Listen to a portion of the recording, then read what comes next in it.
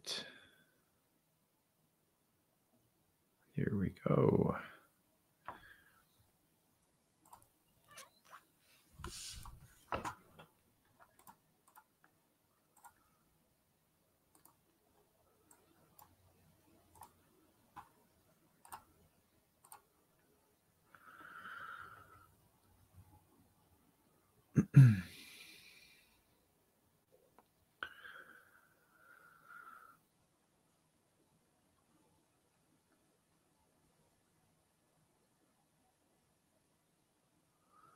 Okay.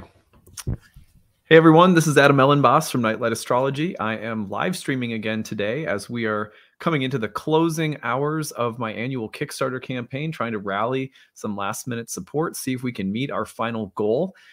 So in order to do that, I'm going to be promoting the Kickstarter and doing some live readings as a way of saying thank you to all of you for being an awesome audience. Hopefully, those of you who are watching and not receiving a reading will also be able to learn something about reading charts. So I think these sessions are good for students of astrology, as well as obviously a few people who end up getting a reading. And I hope you guys will benefit from it. We're going to get started in just a minute, but before we do that, I'm going to do a little countdown to roll us in here as people are still joining. So we'll get started in 30 seconds.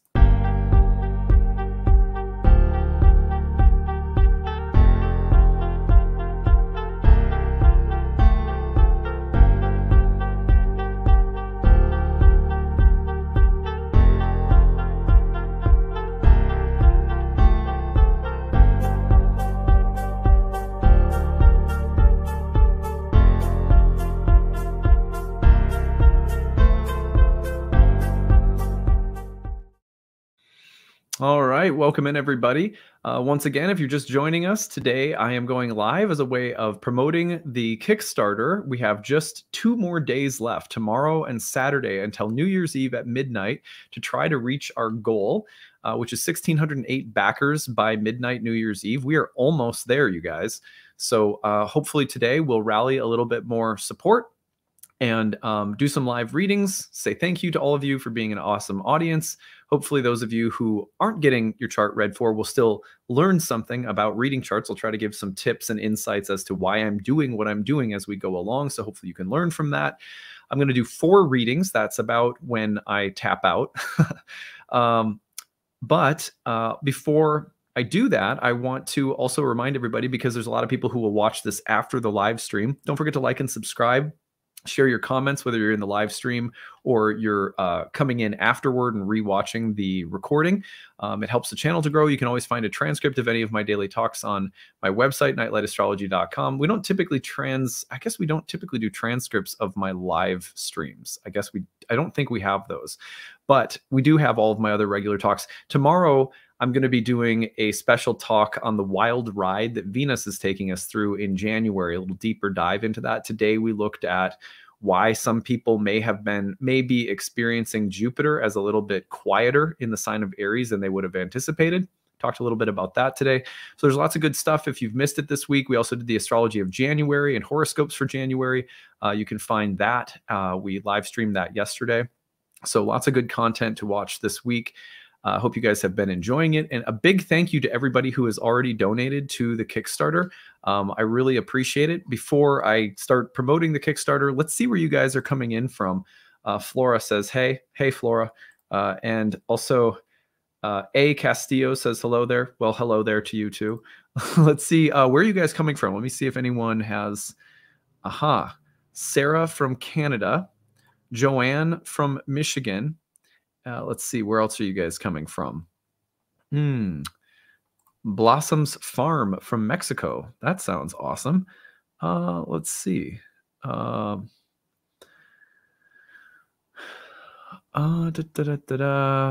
Looking down to see. Sorry. You guys are all jumping ahead to your birth. Everyone's just putting their birth info in. Lizzie from Torrance. We saw you on the live stream the other day. And Michelle Cooper from Jacksonville. Oh, I see you're putting your birth info in. Everyone's just jumping right to that. I'm not looking at your birth info yet, so guys. So I'd like to see where you guys are coming from first. Brooklyn, Columbia. Lisa's from New York City. and from Utah. Nice to see you from Utah. Kelly is from Eastland, Texas. Carly is from New Jersey. Caroline is from Los Angeles. Love O is from Colombia. Edith is from Chicago. I love seeing this. It's so cool just to see where everyone's coming from. Let's see. MV from San Francisco. Geez. Oh, nice. Letizia from the Netherlands. Welcome. See if there's any other international people. Dubai in the house. Nice. See, so many different places. Oh my God. Paris. Wonderful. Cool. Well, I'm so glad to see all of you coming in from all over. It's wonderful to be here. And we are going to get into some birth chart readings in a minute. But as you guys know, I am in promotion mode right now for my Kickstarter campaign. Let me do a little math here. You can find the link to the Kickstarter, by the way, in the description of this video. I'm also going to pop the link into the live stream chat. And after the video has been published, you'll also find it in the comments section of the recorded video afterward. You can also always find it on my website at the top of the page, which is nightlightastrology.com. So let's see, let's do a little math. Right now, as I am doing this, we need 1,608 backers, and we have 1,244 backers, which leaves us 364 backers to go by New Year's Eve at midnight. Is it possible that we can get there? It's a big push. That's a big, huge push in the last 2-3 days, but I do believe we can get there. There's a donation that just came in right now. Thank you very much. Every little donation helps, and I want you guys to know what you're supporting. So basically what you support is me making a living as an astrologer. That's the first one. The second one is my staff. There's a whole staff of people that support me being able to do this because I run an astrology school with literally thousands of students. And in addition to running an astrology school, I see clients every day. So creating content is only possible because I have to hire staff to do a whole bunch of things that otherwise I would have to be doing all the time. And we create this content, we make it free for you 5 days a week, year round. And at the end, what we say is, if you like it, if it changes your life, if it teaches you astrology, if it's a positive influence in your life, please consider paying a little bit for it. Whatever you can afford is totally fine. We get that some people can't afford anything. We don't need every single person on the channel that watches the channel to donate. We need 1,608 people out of 50,000 to donate. So when that happens, then you get free, awesome, accessible content year round, and we end up getting to keep doing what we're doing. I get to support my career and I get to support a staff. Then beyond that, we set stretch goals. So we've done lots of stretch goals over the years. Our stretch goal for 2023 is the creation of a donation-based reading clinic, which means that people who otherwise couldn't afford a reading will have reasonable price points with some of the best and brightest graduates from my school. And so that, we hope, will be a great service to the community. We need to raise the capital to be able to get that off the ground. That's why we're pushing so hard to get this stretch goal met, which we know we will get to. We're very confident we'll get to if we meet our target of 1,608 backers, which is matching or beating last year's total. So that's why all of this, that's why you hear me, banging the drum so much at the end of the year here. And I've been doing this for 9 years. So for 9 years, I've done a Kickstarter at the end of the year. We always try to make sure that when you donate to the Kickstarter, you get a reward in return. So it's not like, we try to make sure you get something in exchange for supporting the channel as well. Even though we believe, in a sense, we hope that the channel is gift enough, but we still want to make sure that you guys have something. So we have an astrological calendar for the year ahead that you can purchase through the Kickstarter. When you donate, you can get the Astrology of 2023 video. You can get a year ahead horoscope reading for your sun or rising sign. Lots of lectures that I do on topics in astrology, and then all of my online training programs. A lot of people have been asking me, what is the criteria to become a part of your donation-based clinic? Like, what does a person have to do to get on the staff of readers that you're going to employ through this program? We haven't defined all of the criteria yet, because part of what we need to do is hire some consultants to help us set the whole thing up. So that's part of what is going to be happening through the Kickstarter. The only criteria that we know for sure right now is that people have to have graduated with the certification exam from year 1, year 2, horary, and readings and passages. But readings and passages is participation based and completion based. So there's no test. you have to have taken at least 1 year of readings and passages, which is like a practicum experience, in addition to year 1, year 2, and horary. So that's our 4 years of major curriculum. When people have gone through those classes and they have started to try reading charts for other people, that will be the first criteria by means of which we take applications for our staff. We don't have anything else defined yet because, like I said, we need to sit down with some people that we're going to be hiring to create this in the most grounded and fair, reasonable way that we can. So that's tricky because you have the potential of like a lot of people who may apply to be a reader in our programs. So the first step is you have to have gone through all of the major curriculum that I teach. And that's sort of like, once I know people have been through that, then they have heard basically everything I have to say, at least about natal astrology and horary astrology, which is going to prepare people to be really good readers and good with their prediction and forecasting, which is what you need to read for people.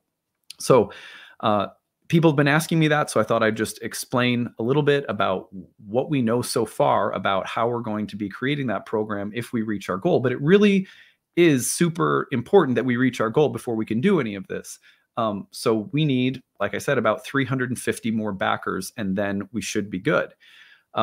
If you want to donate, again, find the link in the description of this video, the comment section of this video if you're watching it later. I'm putting the link in again right now. Yeah, here we go. So so that is that's the gist of it. So 50% off all of my programs. We run, sometimes people ask, is this the same as your early bird? No, the early bird sale that we run on some of the programs, this is $400 or $500 off depending on the program, more than even our early bird sales.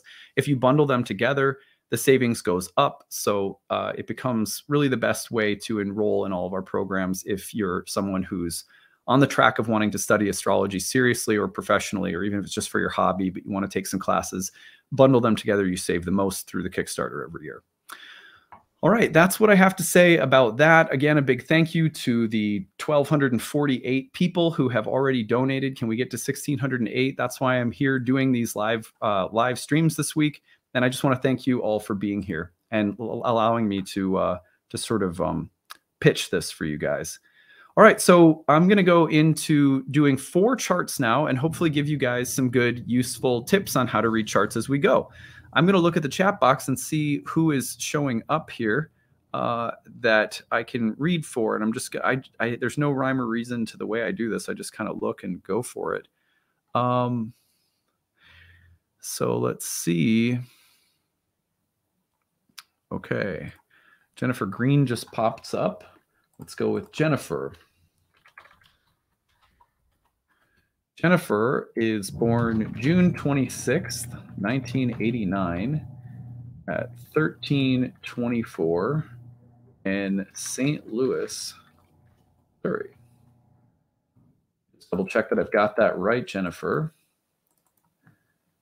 Okay, so we have St. Louis, Missouri, 1:24 p.m., June 26, 1989. All right, here we go. I'm going to share my screen now, and whoops.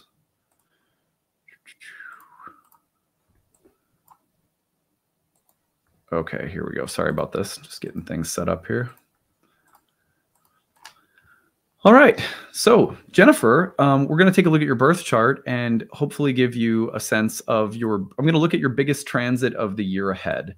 So to me, this is subjective. You could line up a bunch of different astrologers and they might all have some different opinions about what's going to show up.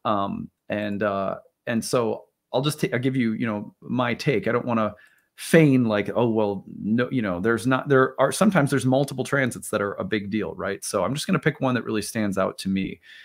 Okay, let's take a look. One of the things that I like to do to start with is look at where the outer planets are traveling and what they are aspecting, because those are slow and often very powerful, transformative aspects, especially squares, conjunctions, and oppositions from outer planets. We look at the planet right now that is in late Cap. Oh, the big arrow came out right away. No messing around today. All right. Okay, so Pluto is opposing your natal Venus right now, although it's pretty much done. And so you've just sort of passed through the Pluto-Venus opposition. That's really interesting. That could be one to talk about. But since it's sort of finishing up, I want to see what else is going on. So Pluto not squaring or conjoining any planet, but opposing Venus. Let's go down to Neptune. Neptune around 22 degrees of Pisces right now. That places Neptune in a square with Jupiter in the 9th house. That's pretty interesting. Although that one's about to be over as well. Not squaring anything or opposing anything or conjoining anything. So you've got Pluto opposing Venus, Neptune squaring Jupiter simultaneously from the outer planets so far. Let's go down to Uranus, who's right around the middle of Taurus. So you just kind of magically insert where the planet might be. And I do this in my mind. It's really good to have a sense of where the planets are every day, because then when you're looking at charts, you can plug in their location and immediately look for degree or whole sign based aspects right off the top of your head.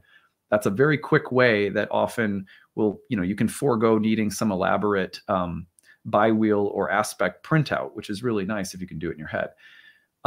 So Uranus not making any squares or oppositions, loosely opposed to Pluto, but we're going to call that one not so exciting. Now let's go down to Saturn. We'll just keep going down the line. So Saturn is right now, what is it at? I'm spacing. I think it's like 22, 23, 22. I think it's around 22 Aquarius. So let's just say it's around 22, 23 Aquarius. I think it's 22.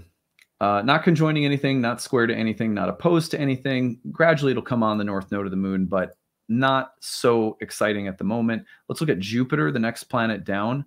So Jupiter has just entered Aries and the 7th house and is in the next month ahead going to be working through a square to the sun, conjunction to the moon, and square to the midheaven. I like that over the next few months. That's pretty dynamic. So let me just say this. Out of the outer planets, I'm going to say something about all of these transits quickly. Pluto opposite Venus, I wonder, because Venus is your ascendant ruler, I wonder about things like health. I wonder about family history, identity, health, and body as subjects all tied together by the transformative and often painful, but ultimately healing effect of Pluto. So I wonder about, your Venus in the 10th house could affect your career or your public or professional identity, the type of work you're doing or what you're doing or how you're doing it professionally, something about your career. Could also be about identity or health and maybe some connection to the topics of marriage, women, love, sexuality, family. Pluto's been working on that Venus for a couple of years. So you're sort of just finishing up a season of Pluto on Venus. For whatever that's worth. I'd be curious to hear your story if there's anything that comes up. Neptune squaring Jupiter.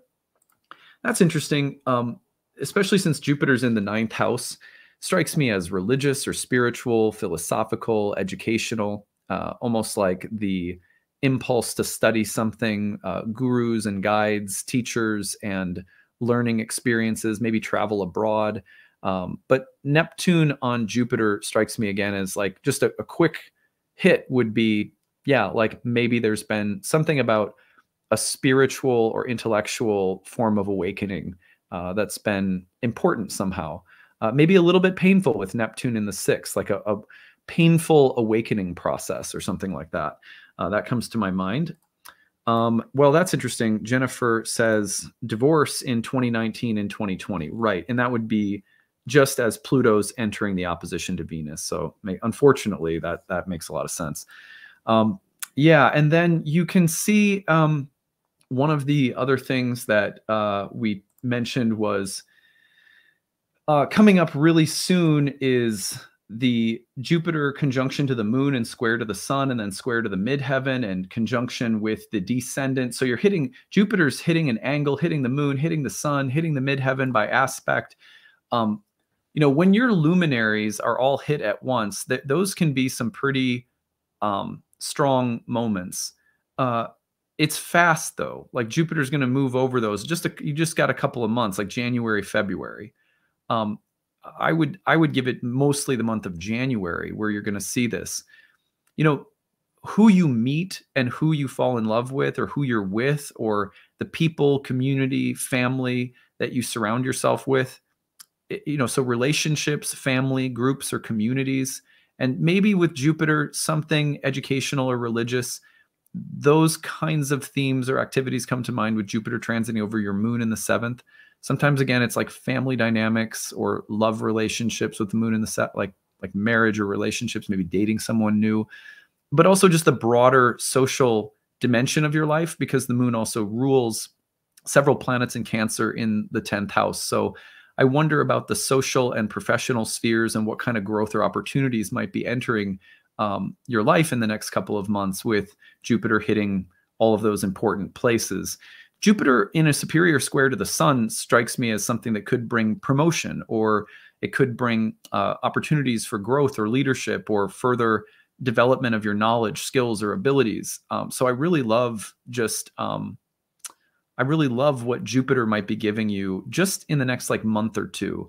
And I would say both sort of social and professional at the same time, communities, groups, families, important relationships, growing, expanding, and then maybe some opportunities for growth around your career, your knowledge, your abilities, or your public status somehow squaring the sun. So I'd be curious to hear your feedback. Look over in the comments section. Jennifer first says, yep, that's been my last 12 to 18 months. Awakening. Okay. Yeah, totally. So that was the Jupiter, the Neptune Jupiter square. Let's see. Jennifer also says technology, cybersecurity manager, and systems engineer last few years, but looking to life purpose of system design engineering as relates to intuition and awake. Okay. So basically it's a time where you're thinking, I've had some really deep life altering, experiences like divorce and kind of like a spiritual awakening. Now I'm wondering what comes next for me in my career, or how this awakening might translate into, my life path in a broader sense. Well, I think the most I could say is that like January might be very exciting in terms of providing you with some insight or opportunities that take you further down that path, that line of questioning that you're mentioning right now. Does that make sense? And Jennifer says, and yes, been finding 3 new tribes of people. Okay, so some new groups coming into your life, and 100% resonant. Okay, great. Well, I'm glad we could help you, Jennifer. And the other thing I would mention is that, in the next year and a half, you've got eclipses coming through your 1st and 7th houses, especially those Aries eclipses that get started in 2023, like the spring of 2023. Let's see, what is the date of it? I can find it right now. Hold on. I can tell you. Just give me 1 second.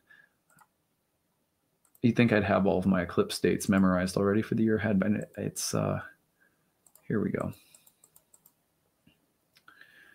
Yes, so it's going to be here we go. Sorry guys. Yeah, so it's like April 19th. There's a solar eclipse in your 7th house. That's a really powerful solar eclipse with Jupiter in your 7th house. Makes me wonder if the time for meeting someone or starting to develop some new important connections in the realm of relationships might form around that eclipse. So not just the end of April, but say May, June, July, as the eclipse energy sort of spreads out and the effects sort of ripple out into your life. So a lot of there's an important role that the eclipses are going to play in the development of new relationships in your life. Your self-concept is changing, which means you're probably going to be kind of inviting new types of people into your life, or maybe even a new romantic connection in the next year and a half or two with those eclipses. That's what I can say about that. Jennifer, thank you very much for providing your chart for us. I hope that was useful to you. I see someone from Minnesota, so I am picking them. Is it Elise? From St. Paul, Minnesota? Gotta throw up a fellow Minnesotan's chart. Thank you for being here. Thanks again to Jennifer for letting us read your chart. We appreciate it. Don't forget, by the way, before we get into it, if you have not already donated to the Kickstarter, I'm going to throw the link up in the description. Hey, we've gotten 4 or 5 donations since the start of this live stream. That's super helpful. And I am going to put the link in again. So we are now, I'm gonna bust out my little calculator here. Let's see. Before I get into reading number 2, let's see, 1,608 minus 1,248. We need 360 more backers, 1 for each day of the year. So we're getting closer, guys. We really are getting closer. So if you haven't yet, please pitch in, donate, help us help support the cause. All right, Elise, we're going to take a look at your chart next. You are, I don't have a last name, sorry. So we're just going to go with November 14th, 1984 at 10:56 a.m. in St. Paul, Minnesota. Let me just double check that I've got that right. November 14th, 1984, 10:56 a.m., St. Paul, Minnesota. Okay, good. All right, Elise, let's see what we've got. Okay, so, and Elise, if you want to follow along and give us any feedback as we go, it's super, Elizabeth, thank you, sorry, Elizabeth. It is very helpful to get feedback as we go along. Just, I like to say that to everyone. Okay, well, wow, there's a bunch of things in your chart that really stick out to me like right away. Yowzers, look at this. Okay, so you've got some really big transits coming up. First, the thing that pops out to me right away is you have Pluto about to conjoin your exalted natal Mars and Capricorn in the first house. Don't mess with Elizabeth in like the next year or so of her life. And as soon as Pluto goes over Mars, Pluto starts going into an opposition with your moon in Leo, who is the 7th house ruler. Last quarter moon that you were born in Leo, that is a very, very powerful moon in the 8th house in terms of like the kinds of events you're going to experience when that moon gets hit with an opposition from Pluto. Now, the opposition from Pluto you're not really going to feel that as intensely in 2023. It's going to be 2024 and 5 that you really notice it, okay? So just stick with me for a second. If you think of between now and 2024, it's really the Pluto-Mars show. Right after that, it's the Pluto-Moon show. Back to back, they're really interesting. The exalted Mars rules your midheaven. Elizabeth, if you can answer, I'd love to know what you do for a living. If you're open to sharing, or and if you're not working or whatever, no big deal. I'm just curious to know like what your vocation is. But at any rate, so Pluto going over Mars in the first house is probably oftentimes that transit comes through as a feeling of empowerment. Now, I don't necessarily feel like people who have an exalted Mars in their first house are disempowered, you know, like that's a pretty powerful Mars. But often, because you also have a fallen Jupiter on your ascendant, you will see that there will be cycles in your life where you feel really strong, and then cycles where you feel sort of bankrupt. Energetically, I mean. I don't mean that. I shouldn't use that word because people might think I mean financially. I just mean that as a metaphor. You'll feel sort of empty, or you'll feel sort of beat up, or you might feel like you're struggling. And that's because Jupiter on the ascendant is sort of like a hero that's gotten the shit kicked out of them. When it's in its fall in Capricorn, there can be really big cycles of like feeling strong and wonderful about yourself, and then feeling like there's something that I've been deprived of, or there's some hard times or bad luck that I've fallen upon. So when you contrast that with an exalted Mars in the first house, the way that I would look at this is, how are you starting to transform the reality of your probably your sense of self-esteem, your sense of being effective personally? Like and let me just see if you wrote back. So I asked it if you said what you do for a living. Let me just scroll back. You say yes, absolutely feel that. Okay, currently unemployed. Okay, Elizabeth, that's exactly what I'm talking about. So when Pluto goes over Mars, and then an exalted Mars, and then it goes into the second house, what you're probably going to see in the next couple of years is the development of a sense of strength and effectiveness as a person, but also when it comes to your career. Remember, Mars rules your midheaven. And also what like your potency in the world, being effective. And then Pluto moves into your second house of money and resources, which probably means that you're ready to transform the karma that you have relative to like earning power, self-sufficiency, confidence. And some of that is really about sort of overcoming some of the natal karma around a fallen Jupiter on your ascendant. Well, this is like a critical turning point for you in the next couple of years where you're probably going to be feeling a lot stronger, more independent, more capable. Are you married? Are you in a relationship? Liz says, yes, absolutely feel that. Let me know if you, Elizabeth, if you are already married or have kids or in a relationship or something like that, because that could sort of change what I have to say about Pluto opposing the moon. But let me just get into it anyway while we're waiting here. Pluto then goes into the second, and I think starts in the most positive sense, can bring about a sense of empowerment around money, earning power, self-sufficiency, and sort of personal potency. I'm an effective, strong person. I have earning potential. I have skills and resources that I can use effectively, stuff like that.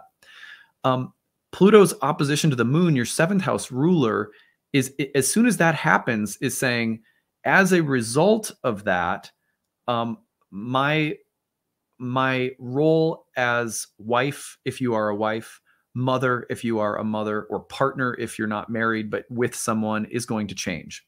For example, if you tend to be someone who gets a little bit walked on, maybe not because you're with someone who's terrible, maybe you just tend to be a little bit more passive than you should be, you'll find that that relationship has to grow and transform because you're not taking as much shit anymore. You know what I mean?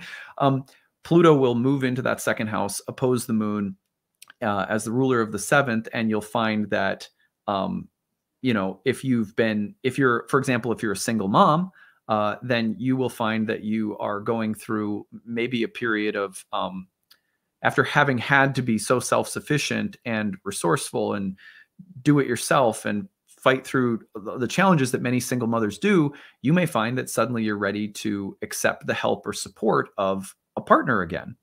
I've seen things like that in these kinds of transits many times. Another one that you may notice will be that if you're in a relationship that is not supportive or not conducive to you feeling strong, you may need to get out of one, right? So the way that you're going through a period of empowerment that's personal, but also probably professional and financial, is going to then immediately impact changes in marriage or relationships, for better or worse, new ones that come in, old ones that need to leave. And then the other thing is, if in going through this personal season of empowerment, you need to leave behind negative patterns that come from your mom or your family of origin, or family karmic or ancestral patterns, you may find that you're also needing to break free from those. And the opposition to the moon could be that as you're becoming more self-sufficient, grandma dies and you have this a big blowout with your mom, and you realize that you need some space from your mom, and that all sounds terrible, I know, but people often need to like detonate unhealthy ties around, like just blow it up, blow up the whole family web that has you like held in an unhealthy, sticky situation. So those are the kinds of things that I would look for as a sequence happening really between now and 2025 progressively. That's a huge, huge transit, life-changing. And let me look now and see if you happen to write anything since I last asked about if you're married or not. Okay. Here it is. I'm not married. I do have a 12-year-old son. Okay, so exactly what I was saying then about maybe being a single parent and the way that things need to change or evolve with either your ex or maybe someone new. Those are the kinds of things that I would suspect as the focus of this transit in the next couple of years. Elizabeth says, been going back and forth with my son's father, but I've been feeling like it's time to move on. Yeah, well, if it's time to move on and you avoid that or neglect that during this transit, it will be a lot more difficult. So I'd really advise any of my clients going through this who said something like that to me to be like, just listen to your intuition. If it's time to move on and everything's just doing the same old thing on the spin cycle, move on, because you really don't want to do it when Pluto's opposing the moon. It'll be much messier at that time, I would imagine. So but you'll know, like, you're going to get the January, February, March is huge for you in the next couple of months for all of this. So good luck to you. Thank you so much for sharing with us. God bless. I hope that you're able to feel the confidence and courage and, empowerment that Pluto on your natal Mars can really bring right now. Okay, well, we're going to do 2 more. So I'm so thankful, to have some charts to work with, and hopefully you guys are learning some cool things from just seeing the way that, I work with the charts. If there's any questions about anything that I'm doing, feel free to put those in the chat box as well. You know what? Before I go on, let's check in. Maybe we've gotten a few more donations. 4 more donations since I last rang the bell. Thank you guys. See, we're getting there. Let's put the link into the Kickstarter, into the box one more time. And now I'm going to bring out my little calculator again. I don't remember what the number was before. 1,608 minus 1,256. We have 352 to go. So that's 8 better than the last time I calculated. So yeah, that's a big rise from the last time. Thank you guys. Thank you very, very much. My staff appreciate it. They earn their living because you guys pitch in. I earn my living because you guys pitch in. My family is supported because you guys pitch in. And we build really cool shit because you guys pitch in. And we make a really cool community because you guys say, hey, we like what you're doing. We support it. We trust you to build the things that you say you're going to. And up until this point, we have always delivered. Whatever stretch goals we have promised, we have gotten done. And so we will get this done if we reach this goal, and you guys will have this service provided.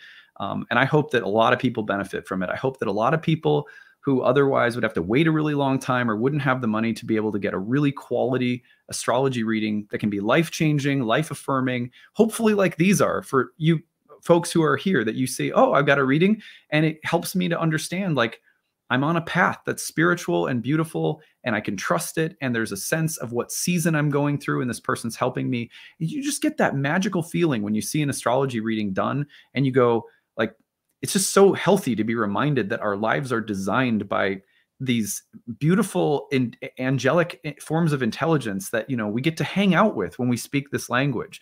It's a huge blessing. And I want people who otherwise couldn't afford it to be able to have that experience, because it shouldn't be just for people who only have a certain amount. So at any rate, that's our mission, and it's been really interesting to try to figure out how to do things like this while also like trying to have a business and earn my own living and stuff like that. And I think we're doing a good job so far, but we have you guys to thank. It is because of people like you guys that we do this. So I just want to say thank you for that. Okay, well, let's go on to another one. The Kickstarter link is in the comments section here if you want to check it out. So there it is. If you haven't donated, please consider it. Thank you to everybody who already has. All right, so let's do another one. Let's see, who do I have in here? All right. Whoops. I had one and then it slipped away. I'm going to see if I can find it again. Aha, Megan Marie. Megan Marie. Megan Marie, who was born on April 30th, 1991 at 3:01 p.m. in Gettysburg, PA.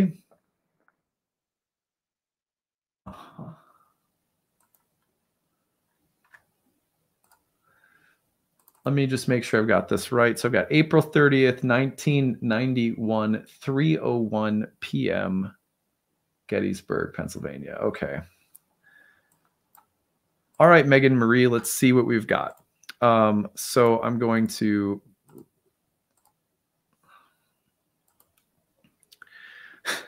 It's like what do you call it? One of those... it's like a slot machine. The people's information, your guys' information flies by so quick. And literally what I do is I just like watch it flying by and then I just go, boom. I just land my finger on one. So it's total luck on my part. There's no rhyme or reason for how I choose. Sometimes if I see someone has put theirs in like 30,000 times and is overwhelming, I just ignore them. Just so you guys know, don't put your thing in a million times. And the other time is if I see someone who I've already read for, I'm not going to I'd prefer you not put it in again if I've already read for you on another day. All right. So, all right, Megan, what do we have? What do we have here? All right, let's go with something a little bit. Let's do something crazy. Let's just get crazy. I want to talk about 2025 because 2025 and 6 are really, really big years for you. They're a little farther down the line, but sometimes it's fun to just like, let's go into the deep end. Let's go into the deep end of the pool. In 2025, in the summer of 2025, Uranus is going to enter the sign of Gemini, which crosses into your 10th house, and it opposes your moon in Sagittarius. So you might think to yourself, well, like, why did you pick that? Or like, how did that come into your head? The reason that I did that is because she has a moon at 0/1, like an early degree moon in a mutable sign. So whenever you see an early degree planet in a sign that's also in an angular house, ingresses from slow moving planets into signs that will square, conjoin, or oppose that planet will be major events in the person's life. That's just a rule of thumb. So Uranus, in other words, a slow moving outer planet transitioning into Gemini in 2025 will very quickly oppose that moon. And so it's like this very dynamic change from Uranus entering a new house and a new sign and immediately opposing an angular planet in her chart. That is a life, like a really critical life turning point. So, so first of all, Uranus entering the 10th house brings the god of invention and rebellion and innovation into the place of your career. I started getting interested in psychedelics and astrology and all sorts of crazy shit, you know, when Uranus went into my 10th house and I was still pretty young. When you were born in 91, so you just went through your Saturn return, you're on the other side of 30 now. But, you know, it's about the middle of your 30s where it feels to me like when this transit happens, you're going to be looking at this like 34, 35, 36 years old, right around there, that there is just a really, really powerful era of change that's coming into your life. Now, on the one hand, it has to do with the eccentric, innovative qualities of Uranus in the career house, which means you're changing jobs, you're getting interested in some really interesting things. I've seen many people start their careers in astrology or leave their career doing something conventional in order to do something very unconventional, sort of standard textbook Uranus in the 10th house kinds of things. You have Venus and Gemini in that house, ruling your second house as well and in a trine to the second house. So whatever you're doing, it's probably going to be lucrative, somewhat artistic, maybe technical or sort of intellect meets aesthetic. I've seen people who are like in your picture, Megan, and I can't find you now, but in your picture, you were covered in tattoos. And I was like, well, that makes so much sense for someone. First of all, you're a Taurus sun, right? But then you have Venus on display out in the world in a double-bodied air sign. And I thought it was really interesting. And you're a child of Mercury as a Virgo rising. I thought it was really interesting that you have like script and pictures all over your body. That is very, you know, it's Venus where everyone can see. So the idea of like intelligence and art and things that are interesting and stimulating and sort of unconventional comes to mind already, just by virtue of Venus being in quirky Gemini in the 10th in your chart. But then add to that Uranus entering that house. And I think even if you already had kind of an unconventional career, that it would get stranger and, you know, and like more interesting. So I love Uranus entering the 10th for you in 2025 and staying there for like quite some time and doing some cool things. But what's interesting is that it is whatever Uranus is going to do in your career house, it is happening because of the opposition that it has to the moon in the 4th house right away. So the opposition that it has to the moon in the 4th house is one that can really disturb and disrupt the patterns that you live with around home, family, parents, ancestry. So for example, your career could go in some really interesting directions, but also take you to some really interesting places because Uranus opposite the moon could suggest career changes that take you to, I don't know, Bali or Cambodia or some place you would never think of. Maybe you would think, I feel like everyone goes to Bali now. Cambodia would be something that I guess that I don't know why that country popped into my head, but it could be some place that you would never imagine yourself going to do something that you couldn't imagine. So something around moving or relocating because of some very interesting twist in your career. That would be an example. The other thing would be just as you are opening to the Uranian influences in terms of life direction and public identity, the regressive pull from your family steps up. So in other words, what is it about your home or your family of origin or something in your living environment or something happening in your family, extended family, that says, well, I don't want you to change so much. That's a little too eccentric. Or let's pull in the opposite direction and, make you attend to a sick family member, or deal with a sibling who's going through a divorce, or a parent who's getting a divorce. Or so sometimes you'll see that just as Uranus is like ready to just pop the cork on your career, that the opposition to the moon is that it can't happen until there's some confrontation with family karma that comes up around this at the same time. So a liberation for you professionally that coincides with a liberation around family, home, and ancestral karma. That's how I would look at that transit. And to me, that's it's mostly exciting. Although I will tell you that Uranus and the moon are not like happy. They don't love each other. So that's a little like the moon opposition is a little tough. You may see like disruption and disturbances around lunar things like home, family, sometimes health with the moon too. Like, but you have Mars in Cancer. So I'd be a little bit careful about, your health, especially anytime Mars is in Cancer and the moon gets a transit, things like the ovaries or the breasts or sometimes you'll see like women getting a hysterectomy when Uranus opposes the moon and Mars is in Cancer. Maybe it's just you're fine with it and it's not anything scary. Most of the time, really, it isn't. It's not like anything that's like, oh my God, I'm going to die or, something. But it's as though for some part of you to express this radical change that Uranus has in mind, it's going to bring up more vulnerable things. And it's going to be needing to liberate some stuckness around the moon in the fourth at the same time. So that's what I've got for you, Megan. I'd love to hear your feedback if there's anything that comes up as as I've been going through this. Let's see if I can find you in here and if there's anything that, what comes to mind? Is that resonate at all? I'd love to hear what you do for a living already. That might be interesting to hear as well. I'm not seeing any comments from Megan.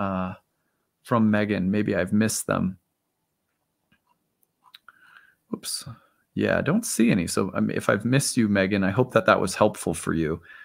Can anyone else tell me if you guys saw Megan comment and I missed it? Because there's so many comments, I can't even see them. I'll look for another minute here.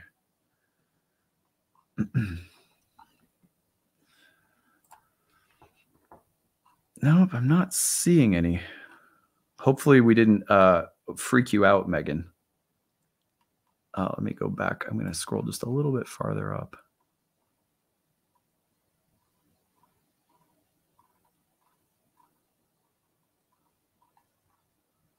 Yeah, not seeing any. So we'll just keep going. Oh, nope. Here we go. Oh, that's fascinating. It does resonate. I just entered working into the recovery field and would love to open my own recovery house eventually. Isn't that's crazy. There we go. You do it, girl. You do you do it. You do your thing. No, I love that. That's really, really cool. Doesn't that sound like it? Like maybe in 3 years from now, 2025, you're ready to just take a really interesting, step in your career, and it has something to do with home, family, something unconventional. Love that. Love that. That's super cool. All right. Yeah. That's I love to see how can anyone I just feel like I feel so fortunate. Like people are like, I got a bunch of messages, from people who are like, are you so stressed about trying to reach this number at the end? And I was like, I mean, it is stressful on a certain level, but like this is the best kind of problem I could possibly ask for. I mean, I get to do something I love for a living, and I get to be stressed out about meeting some crazy stretch goal that will build some kind of cool clinic. I mean, what am I really that stressed about that? No, like, but I mean, I'm stressed because I want it, like that's what I want to happen. I want to build this, but this is the best kind of problem to have because I freaking love astrology. Like that's incredible that I just can look at a chart. I can look at some printout of the planets and be like, oh, well, when this planet moves here into your career house, it's hitting this. Does that resonate? And then they go, oh yeah, I'm thinking of opening like a residential house for like rehab. It matches stunningly perfect with the symbolism that I'm sitting here trying to unpack, not knowing you at all as you sit in front of a computer somewhere far away. I'm so fortunate to be able to do this. Do you know what I mean? Like it gives me there's no way I could ever repay how much joy and magic come from doing astrology every day. And, how fortunate I am to be able to sit and do this with people like you guys and teach it and see clients and make a living. And, so I just thank you guys. Really, really, really appreciate all of you. And this is it's a good problem to have, to be stressed out about, the Kickstarter. So anyway, I am going to do one more. And before I do that, if you have not already donated to the Kickstarter, I'll put the link in one more time. One more time into the chat box. And all right, here we go. There's the link. You can find it in the comments section. You can also find it on my website, which is nightlightastrology.com. Click on the Kickstarter 2023 tab and pick a reward when you donate. Come check out one of my classes. Thank you guys very much. Here's the link one more time in the live stream. Okay, we'll do one more and then we'll call it good for the day. All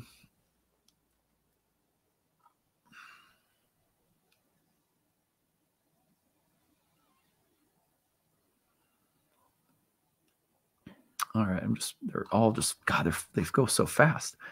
Okay, let's see here.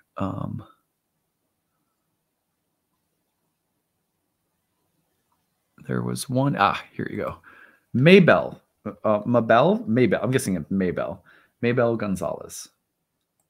All right, we're going to do your chart.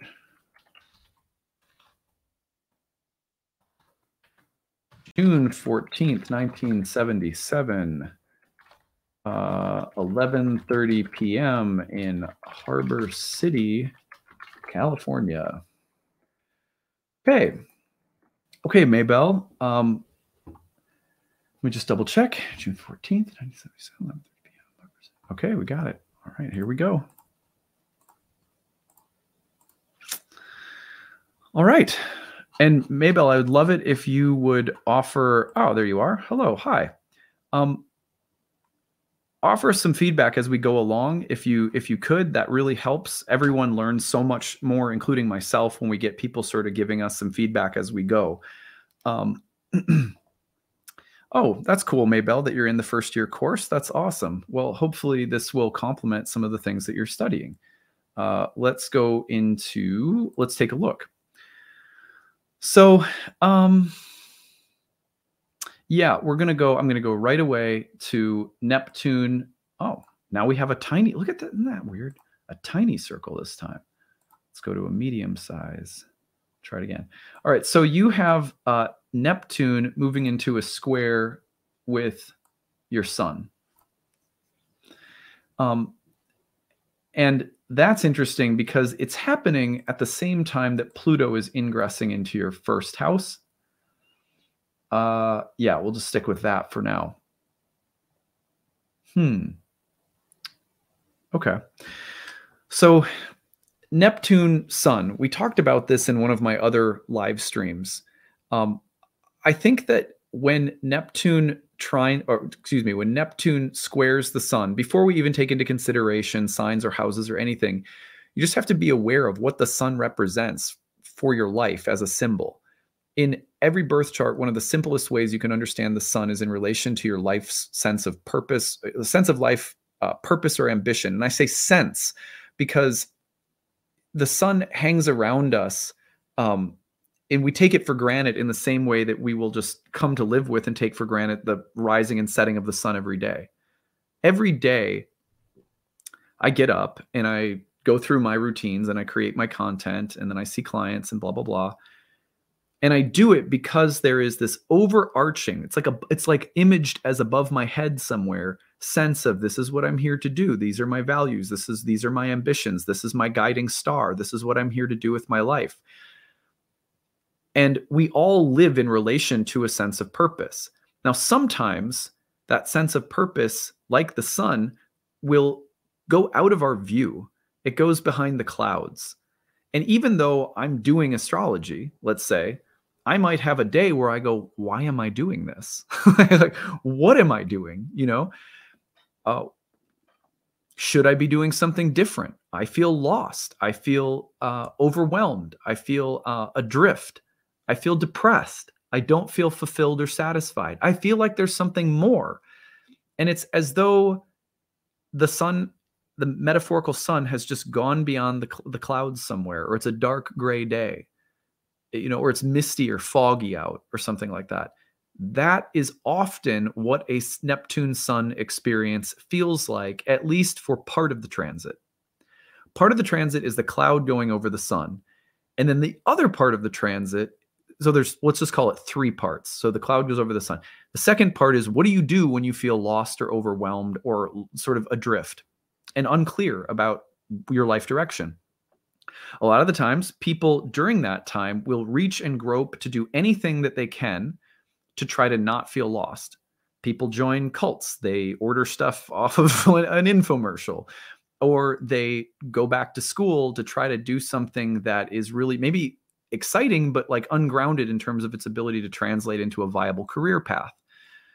So people will, when Neptune hits the sun, they will go through this, like, I'm not going to be lost. I don't like being lost. And so I'm going to do something really impulsively to try to force my way out of this feeling of overwhelm, out of this feeling of being lost. Usually that has disastrous consequences during Neptune sun transits because it doesn't work. Because we haven't gotten comfortable with just living in the haze or fog of the sun and Neptune. So you just have to learn how to do that. It's not easy. I don't have any advice other than, well, I guess there is some advice, maybe just learning to live with the uncertainty and confusion. And the phrase that comes to mind is following the breadcrumbs. There will be like all sorts of things that flash and glimmer, and you go, well, maybe this or maybe that will fulfill me or give me a sense of hope or purpose or meaning. And it doesn't, because you lunge at it too quickly. But it can if you go, I'm taking note of that thing that glimmers or shines and gives me a sense, well, maybe that's the path, because you're trying to find your way through the woods, but it's foggy. You can't see the trail, but you see something shining. So, well, I'm just going to step in that direction, and see what happens. And it turns out that light that you're going toward is not the end. But when you get closer to it, all of a sudden then another light appears, right? And then another and another. There's so much about Neptune and the sun that has to do with feeling your way through the fog of a period in your life that's overwhelming or confusing. For example, when I talked earlier, there was a woman who was on live stream who had a child, and she was feeling overwhelmed when it comes to her own unique sense of individuality and purpose after becoming a mom. And she was going through a Sun-Neptune transit. And I said, yeah, that sense of who am I, where am I going? It might take a little while, and it's tough to figure that out right after you've had a child. And that's why you'll often see Sun-Neptune dynamics for women right around the time they have kids. There's other transits too that can be indicative of some similar themes. But so the idea is that you have to, in some ways, live through the uncertainty and the fog. And that's the middle part of the transit. And then the end of the transit is where the clouds break. And suddenly, and there's not only a renewed or returned sense of purpose or clarity or direction again, but a totally new one.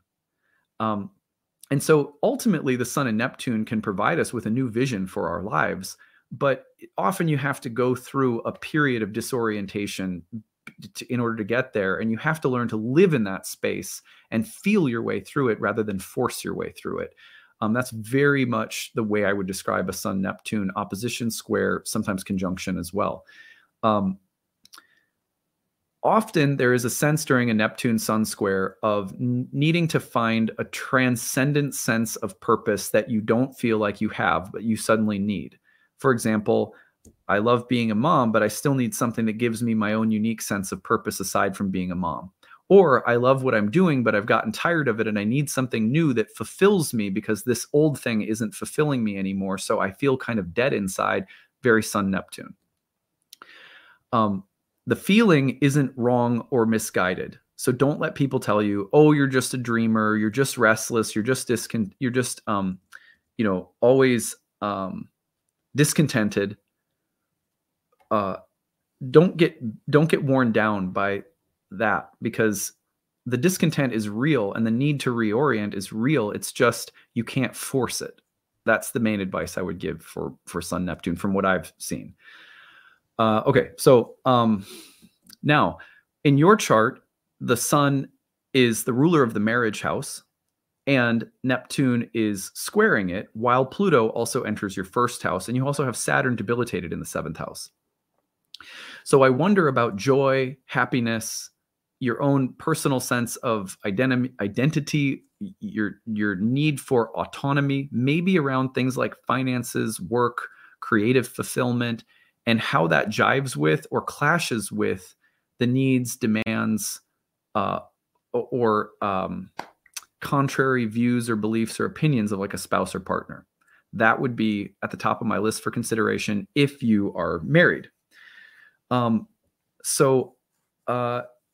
Maybelle, if you are listening to this, one of the things that would be really helpful for us to know would be if you're married or not, and if you are working or not, like what your work and marriage life is like, what the situation is like. You don't have to say, more than you feel comfortable with, but okay, here we go. Ran a preschool program for 16 years, felt unfulfilled. Took the pandemic to end it, have been trying to do oracle readings on YouTube, feeling stuck. There you go. Yeah, and it may take a little while. There may be, and this may be an interlude of some kind that is leading you to a very different kind of life calling. So, keep the faith. And you said here, married but estranged since 2015. Oh, interesting. So does that mean, if I understand that correctly, it means that you're still married legally, but you don't live together and you really have nothing to do with each other's lives? Is that what that means? I believe that's what that means, but just making sure I'm reading that correctly. Because I'm not sure if you're saying like we're married, but like we just don't even talk to each other, but we live together, or like what exactly the situation is. Maybelle says long distance relationship with someone in another state. Oh, okay. So okay. So you are just friends with your ex, but sort of still married on paper. Well, it's interesting. I mean, yeah, sometimes you're going to see the cord being cut at a deeper level than it already has been when Pluto enters your first house and Neptune squaring the ruler of your 5th. If there are financial reasons for the two of you being together, I think those could change somehow. And you could find that some form of support is dissolving, either that you're giving or receiving, or you could find that again, just like something more final and definitive.